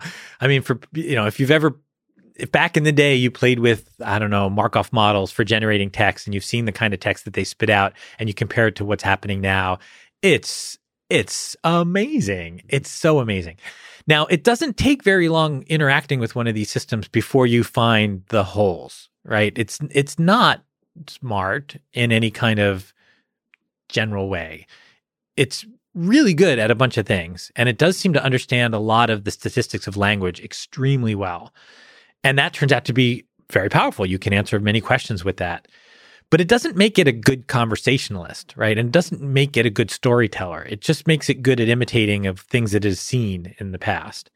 The exact same thing could be said by people who are voting for Donald Trump about Joe Biden supporters and people voting for Joe Biden about Donald Trump supporters. Is that they're not intelligent. They're just following they're following things they've seen in the past, and so it doesn't take long to find the flaws in their in their like natural language generation abilities. Yes. So we're being very that's interesting critical of AI systems, right? So I've had a similar thought, which was that the stories that GPT-3 spits out are amazing and very human-like. And it doesn't mean that computers are smarter than we realize necessarily. It partly means that people are dumber than we realize, or that much of what we do day to day is not that deep. Like we're just kind of going with the flow. We're saying whatever feels like the natural thing to say next. Not a lot of it is creative or meaningful or intentional. But enough is that we actually get by, right? We do come up with new ideas sometimes, and we do manage to talk each other into things sometimes, and we do sometimes vote for reasonable people sometimes. But it's really hard to see in the statistics because so much of what we're saying is kind of rote. Mm-hmm. And so our metrics that we use to measure how these systems are doing don't reveal that because it's in the interstices that is very hard to detect.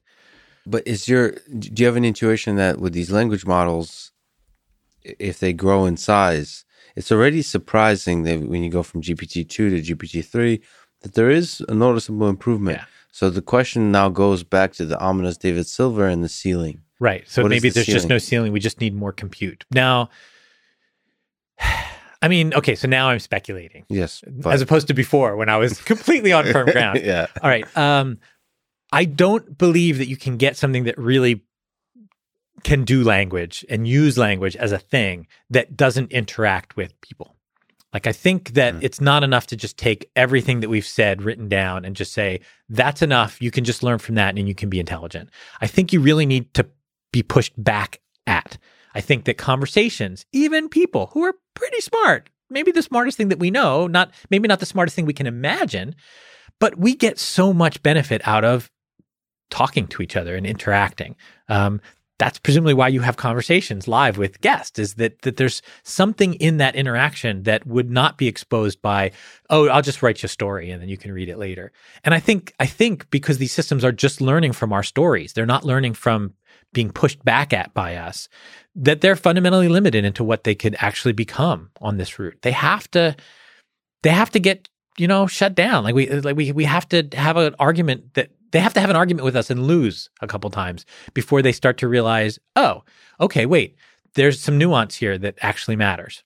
Yeah, that's actually subtle sounding, but quite profound, that the interaction with humans is essential. And the limitation within that is profound as well, because the time scale, like the bandwidth at which you can really interact with humans is very low. Yeah. So it's costly. So you can't, one of the underlying things about self-play is it has to do, a very large number of interactions. And so you can't really deploy reinforcement learning systems into the real world to interact. Like you couldn't deploy a language model into the real world to interact with humans because it would just not get enough data relative to the cost it takes to interact. Like the time of humans is expensive, which is really interesting. That takes us back to reinforcement learning and trying to figure out if there's ways to make algorithms that are more efficient at learning, keep the spirit in reinforcement learning and become more efficient. In some sense, that seems to be the goal. I'd love to hear what your thoughts are. I don't know if you got a chance to see a blog post called Bitter Lesson. Oh, yes. by Rich Sutton that makes an argument. Hopefully I can summarize it. Perhaps you can. Yeah, but do you want, okay. So I can try and you can correct me, which is he makes an argument that it seems if we look at the long arc of the history of the artificial intelligence field, he calls 70 years, that the algorithms from which we've seen the biggest improvements in practice are the very simple, like dumb algorithms that are able to leverage computation. And you just wait for the computation to improve.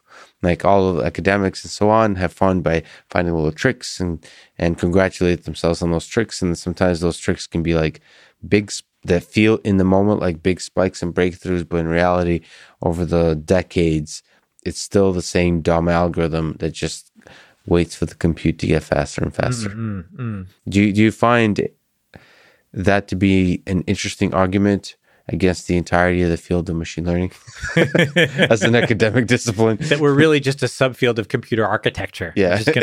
We're just kind of waiting around for them to do their next thing. Who really thing. don't want to do hardware work. So like, that's right. I really don't want to. We're procrastinating. Yes, that's right. Just waiting for them to do their job so that we can pretend to have done ours. So, yeah, I mean, the argument reminds me a lot of I think it was a Fred Jelinek quote, early computational linguist, who said, we're building these computational linguistic systems, and every time we fire a linguist, performance goes up by 10%, something like that. And so the idea of us building the knowledge in that case was much less. He was finding it to be much less successful than get rid of the people who know about language as from a kind of scholastic academic kind of perspective and replace them with more compute. And so I think this is kind of a modern version of that story, which is, okay, we want to do better on machine vision. You could build in all these, motivated part-based models that, that just feel like obviously the right thing that you have to have, or we can throw a lot of data at it and guess what? We're doing better with a lot of data. So I hadn't thought about it until this moment in this way. But what I believe, I've thought about what I believe. What I believe is that, compositionality and what's the right way to say it? The complexity grows rapidly as you consider more and more possibilities, like explosively. And so far, Moore's Law has also been growing explosively, exponentially. And so it really does seem like, well, we don't have to think really hard about the algorithm design or the way that we build the systems, because the best benefit we could get is exponential, and the best benefit that we can get from waiting is exponential. So we can just wait. That's got to end, right? And there's hints now that Moore's Law is starting to feel some friction. The world is pushing back a little bit. One thing that I don't know, do lots of people know this? I didn't know this. I was trying to write an essay, and yeah, Moore's Law has been amazing, and it's enabled all sorts of things. But there's also a kind of counter Moore's Law, which is that the development cost for each successive generation of chips also is doubling. Mm-hmm. So it's costing twice as much money. So the amount of development money per cycle or whatever is actually sort of constant. And at some point, we run out of money. Or we have to come up with an entirely different way of doing the development process. So I guess I was always a bit skeptical of look, it's an exponential curve, therefore it has no end. Soon the number of people going to NeurIPS will be greater than the population of the Earth. Yes. That means we're going to discover life on other planets. No, it doesn't. It means that we're in a sigmoid curve on the front half, which looks a lot like an exponential. The second half is going to look a lot like diminishing returns. Yeah, but the interesting thing about Moore's law, if you actually look at the technologies involved, it's hundreds, if not thousands, of S-curves stacked on top of each other. It's not actually an exponential curve. It's constant breakthroughs. And then what becomes useful to think about, which is exactly what you're saying, the cost of development, like the size of teams, the amount of resources that are invested in continuing to find new S-curves, new breakthroughs. And yeah, it's an interesting idea. If we live in the moment, if we sit here today, it seems to be the reasonable thing to say that exponentials end. And yet, in the software realm, they just keep appearing to be happening. Anyway. And it's so, it's so hard to disagree with Elon Musk on this because I used to be one of those folks. I'm still one of those folks. I studied autonomous vehicles. That's what I worked on.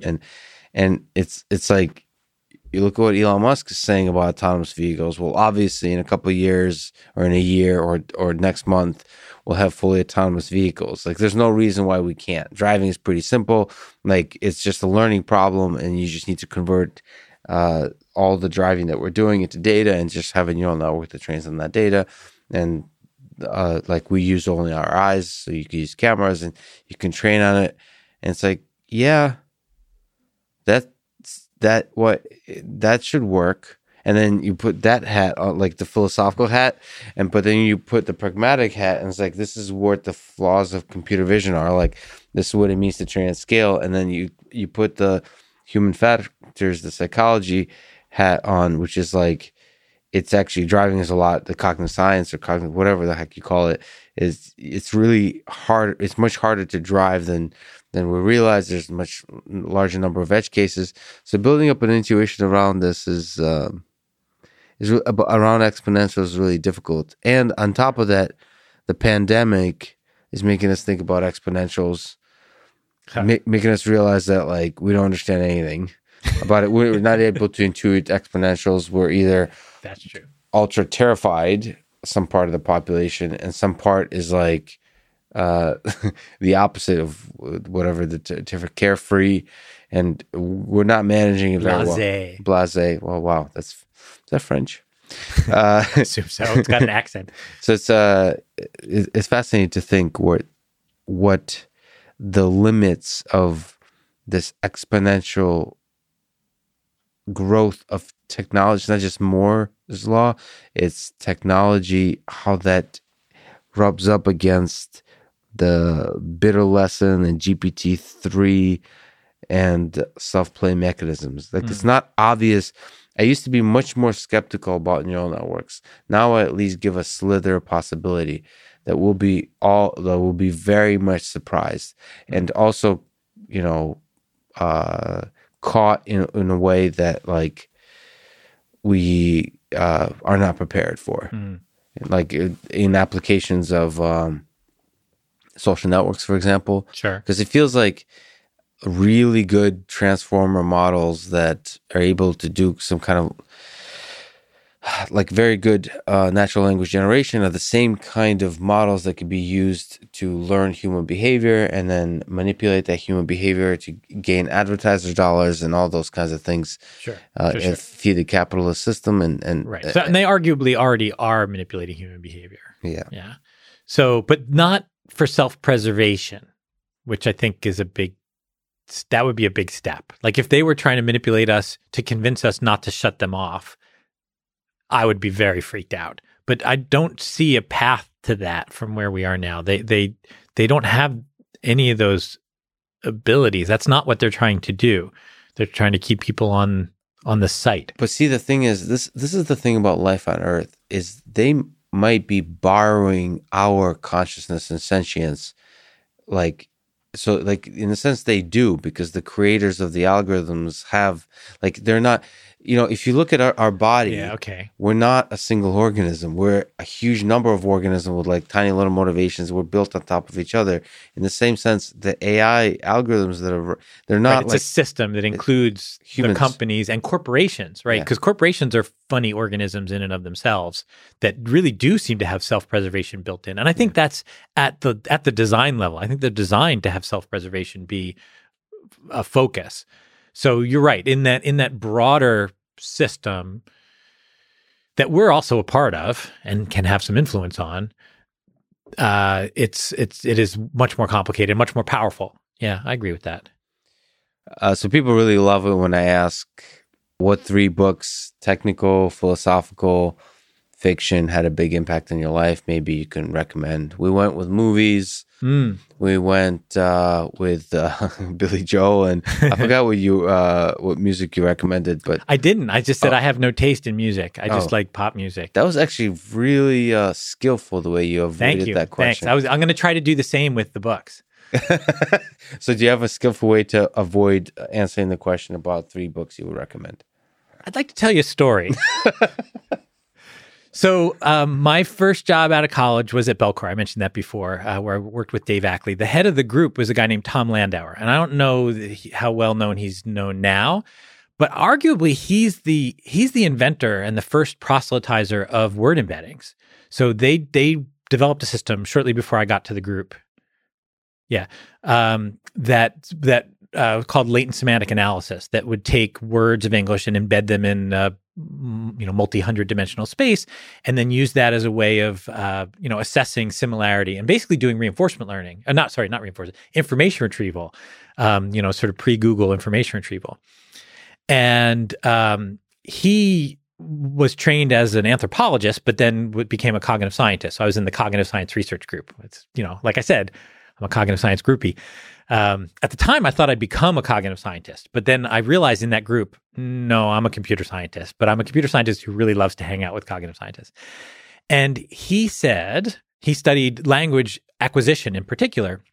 He said, humans have about this number of words of vocabulary, and most of that is learned from reading. And I said, that can't be true because I have a really big vocabulary and I don't read. He's like, you must. I'm like, I don't think I do. I mean, like stop signs, I definitely read stop signs, but like reading books is not a thing that I do a lot. Really though? It might be just visual. No, maybe the red color. Do I read stop signs? Yeah. No, it's just pattern recognition at this point. I don't sound it out. Yeah. So now I do. I wonder what that. Oh yeah, stoptagons. So that's fascinating. So you don't. So I don't read very. I mean, obviously, I read, and I've read plenty of books. Yes. But like some people, like Charles, my friend Charles, and others, like a lot of people in my field, a lot of academics, like reading was really a central topic to them in development, and I'm not that guy. In fact, I used to joke that when I got into college, that it was on kind of a help out the illiterate kind of program, because I got to in my house, I wasn't a particularly bad or good reader, but when I got to college, I was surrounded by these people that were just voracious in their reading appetite. And they would like, have you read this? Have you read this? Have you read this? And I'd be like, no, I'm clearly not qualified to be at this school. Like, there's no way I should be here. Now I've discovered books on tape, like audiobooks. And so I'm much better. I'm more caught up. I read a lot of books. A small tangent on that. It is a fascinating open question to me on the topic of driving. Whether, supervised learning people, machine learning people think you have to like drive to learn how to drive. To me, it's very possible that just by us humans, by first of all walking, but also by watching other people drive, not even being inside cars as a passenger, but let's say being inside the car as a passenger, but even just like being a pedestrian and crossing the road, you learn so much about driving from that. It's very possible that you can, without ever being inside of a car, be okay at driving once you get in it. Or like watching a movie, for example. I don't know, something like that. Have you taught anyone to drive? No. So except myself. I have 2 children, and I learned a lot about car driving because my wife doesn't want to be the one in the car while they're learning. So that's my job. Yeah. So I sit in the passenger seat, and it's really scary. I have wishes to live. Yeah. And they're figuring things out. Now, they start off very much better than I imagine like a neural network would, right? Mm-hmm. They get that they're seeing the world. They get that there's a road that they're trying to be on. They get that there's a relationship between the angle of the steering. But it takes a while to not be very jerky. Mm-hmm. And so that happens pretty quickly. Like the ability to stay in lane at speed, that happens relatively fast. It's not zero-shot learning, but it's pretty fast. The thing that's remarkably hard, and this is, I think, partly why self-driving cars are really hard, is the degree to which driving is a social interaction activity. Yes. And that blew me away. I was completely unaware of it until I watched my son learning to drive. And I was realizing that he was sending signals to all the cars around him. And those, in his case, he's always had social communication challenges. He was sending very mixed, confusing signals to the other cars, and that was causing the other cars to drive weirdly and erratically. Mm-hmm. And there was no question in my mind that he would have an accident because they didn't know how to read him. Mm-hmm. There's things you do with the speed that you drive, the positioning of your car, that you're constantly like in the head of the other drivers. Yeah. And seeing him not knowing how to do that and having to be taught explicitly, okay, you have to be thinking about what the other driver is thinking. Was a revelation to me. I was stunned. So creating kind of theories of mind of the other... other cars. Yeah. Which I just hadn't heard discussed in the self-driving car talks that I've been to. Since then, there's some people who do consider those kinds of issues, but it's way more subtle than I think. There's a little bit of work involved with that when you realize, like when you especially focus not on other cars, but on pedestrians, for example. It's literally... staring you in the face. Yeah. So that when you're just like, how do I interact with pedestrians?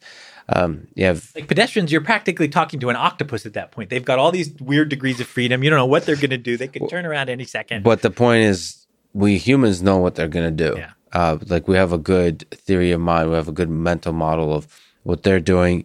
And we have a good model of the model they have of you and the model of the model of the model. Like, we're able to kind of reason about this kind of the social like game of it. All the hope is that it's quite simple, actually, that it could be learned. That's what I just talked to the Waymo. I don't know if you know that company. It's Google self-driving car. I talked to their CTO about this podcast, and they like I rode in their car, and it's quite aggressive and it's quite fast and it's good and it feels great. It also just like Tesla. Waymo made me change my mind about like maybe driving is easier than I thought. Maybe I'm just being speciesist, human-centric. Maybe it's a speciesist argument. Yeah, so I don't know, but it's fascinating to think about like the same as with reading, which I think you just said. You avoided the question, though I still hope you answered it somewhat. You avoided it brilliantly. There's blind spots as artificial intelligence researchers have about what it actually takes to learn to solve a problem. That's fascinating. Have you had Anka Dragan on? Yeah. Okay. She's one of my favorites. So much energy. She's right. Oh, she's amazing. Fantastic. And in particular, she thinks a lot about this kind of I know that you know that I know kind of planning. Yeah. And the last time I spoke with her, she was very articulate about the ways in which self-driving cars are not solved, like what's still really, really hard. But even her intuition is limited. Like we're all like new to this. So in some sense, the Elon Musk approach of being ultra confident and just like plowing, putting it out there. Like some people say it's reckless and dangerous and so on.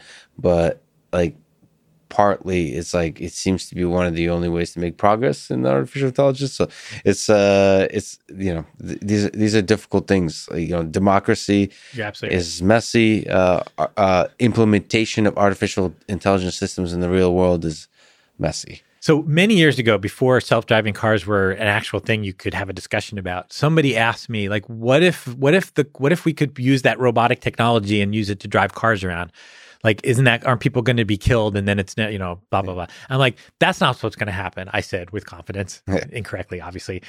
What I think is going to happen is we're going to have a lot more, like a very gradual kind of rollout where people have these cars in like closed communities, right? Where it's somewhat realistic, but it's still in a box, right? So that we can really get a sense of what are the weird things that can happen? How do we how do we have to change the way we behave around these vehicles? Like it obviously requires a kind of coevolution that you can't just plop them in and see what happens. But of course, we're basically plopping them in and see what happens. So I was wrong, but I do think that would have been a better plan. So but your intuition, that's funny. Just zooming out and looking at the forces of capitalism. And it seems that capitalism rewards risk takers and rewards and punishes risk takers. Try it out. The academic approach to let's try a small thing and try to understand slowly the fundamentals of the problem. And let's start with 1, then do 2, and then see that, and then do the 3.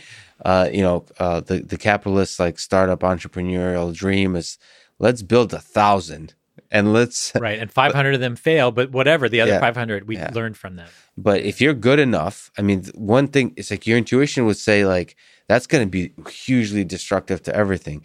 But actually, it kind of the forces of capitalism. Like people are it's easy to be critical, but if you actually look at the data, at the way our world has progressed in terms of the quality of life, it seems like the competent, good people rise to the top. This is coming from me from the Soviet Union and so on.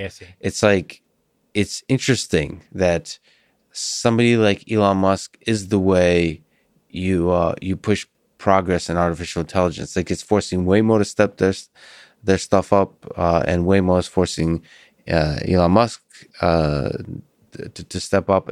It's fascinating because I have this tension in my heart and just being upset by the lack of progress in autonomous vehicles within academia. So there's huge progress in the early days of the DARPA challenges.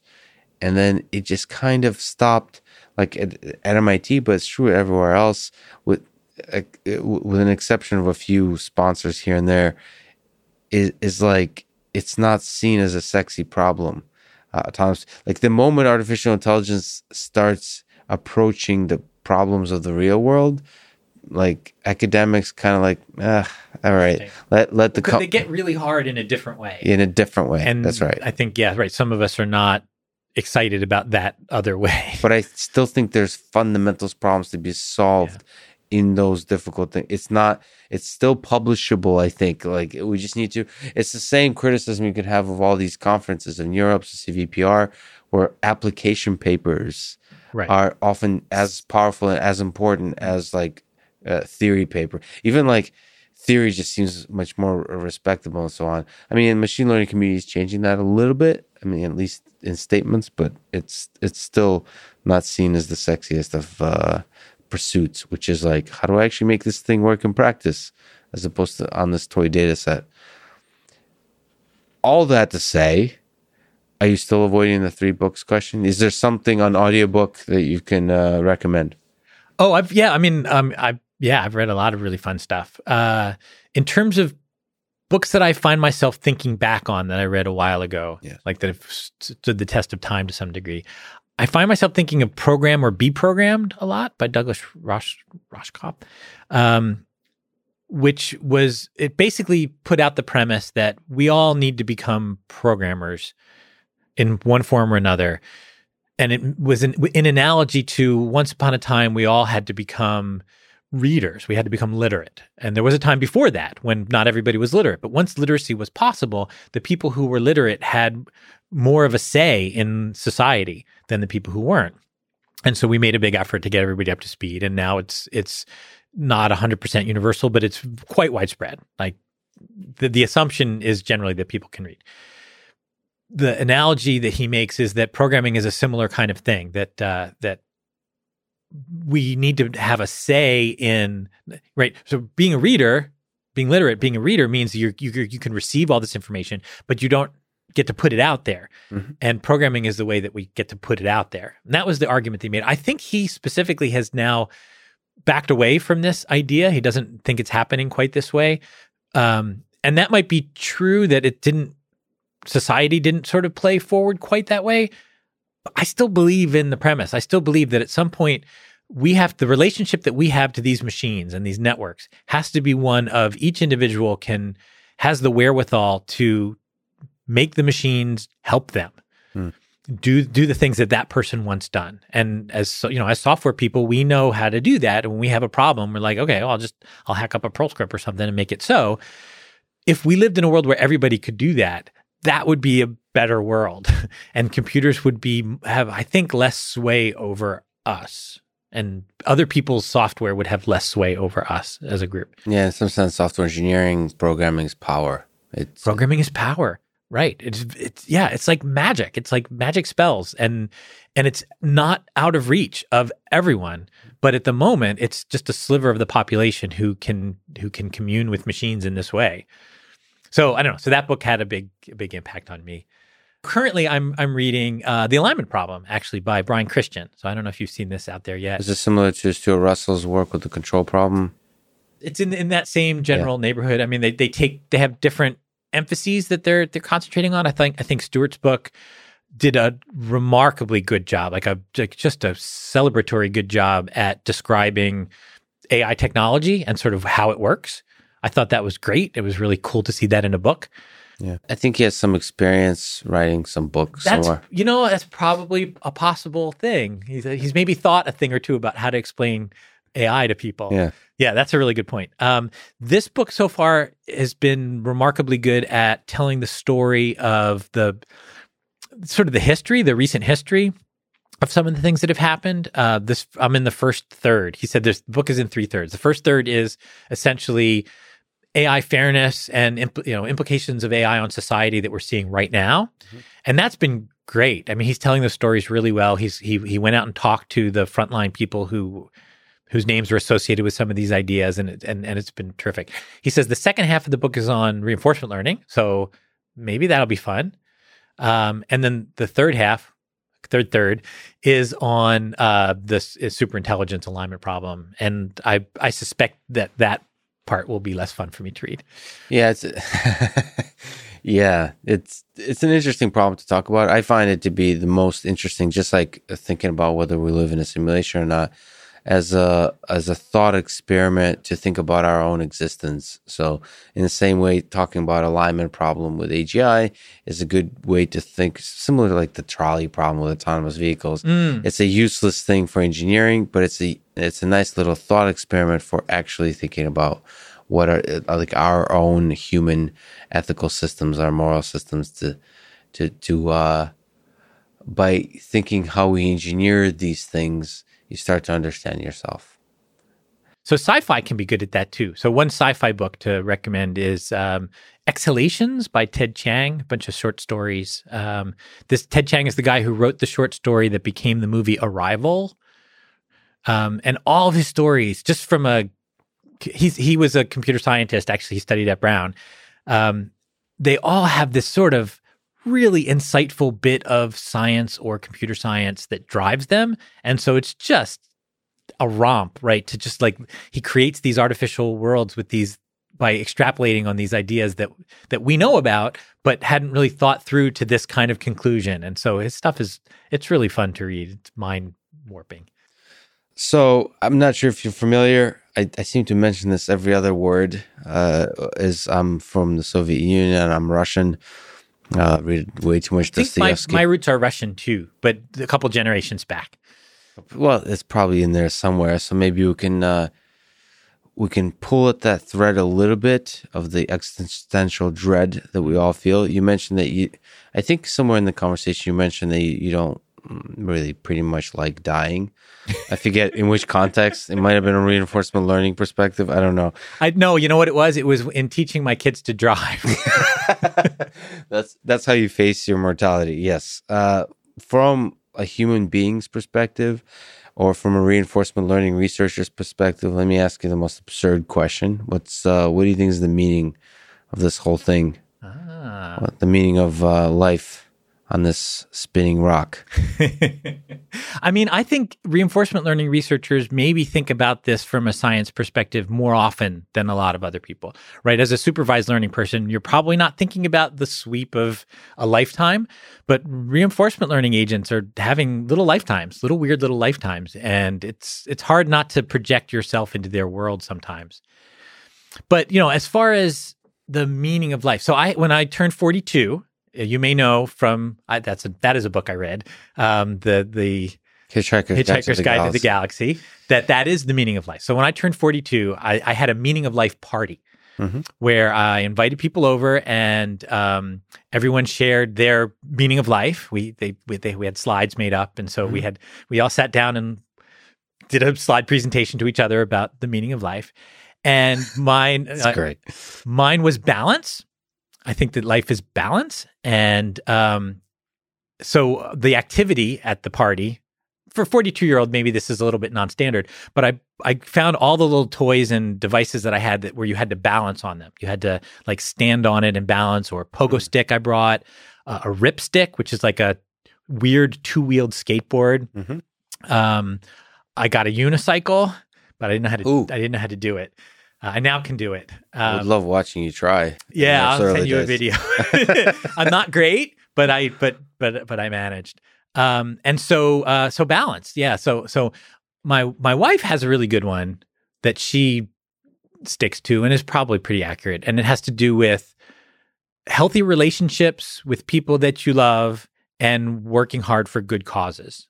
But to me, yeah, balance in a word, that works for me. Not too much of anything, because too much of anything is iffy.